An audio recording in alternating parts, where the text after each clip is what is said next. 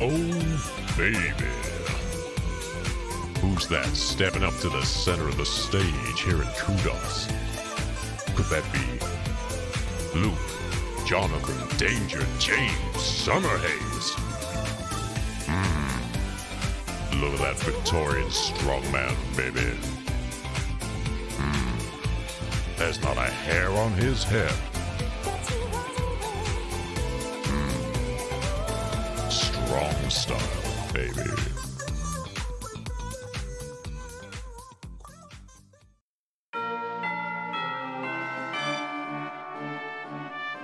I'm Luke Summerhaze, and I love Luvdisc.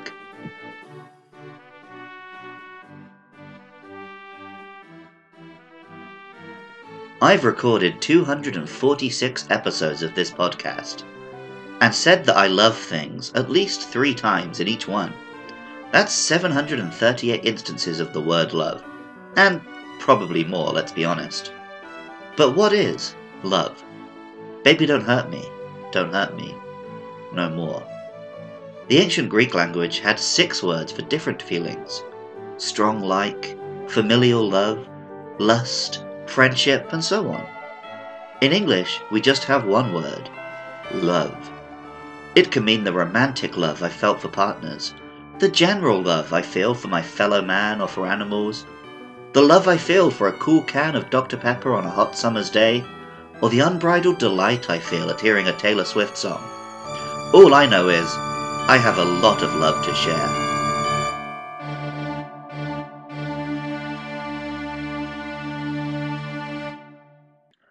Luvdisc is the love Pokemon. A pure water-type fish, it is pink in colour, thin and flat, very much resembling a heart shape. This shape has its origins as far back as ancient Egypt, and while today it is an almost universal symbol of love, its origins are still mysterious.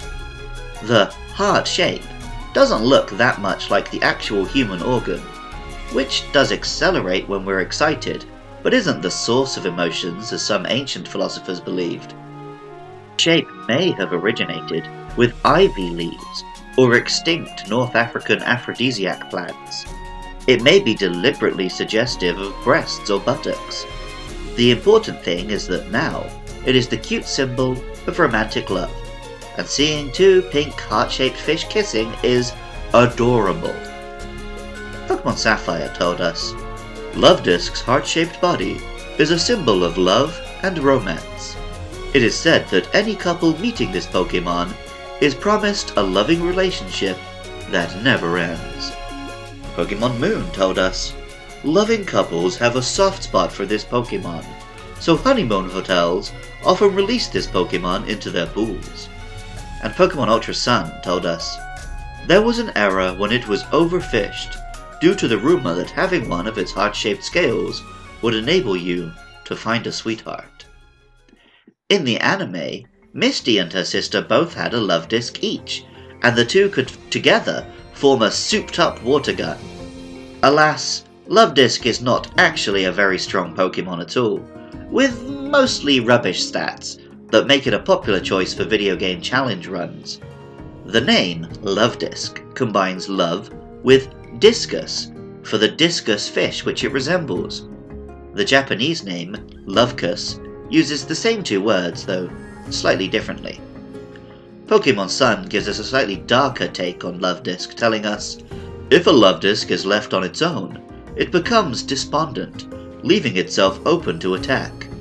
That is when Pelipper snatched them up. As well as the shape of the discus fish, Luvdisc also has the pronounced lips of the kissing gourami, a fish known for its seemingly quaint behaviour of pressing up to another to kiss it. Though we don't know for sure, scientists actually think this behaviour is a kind of contest, akin to deer locking antlers. They're just pushing each other along lip to lip.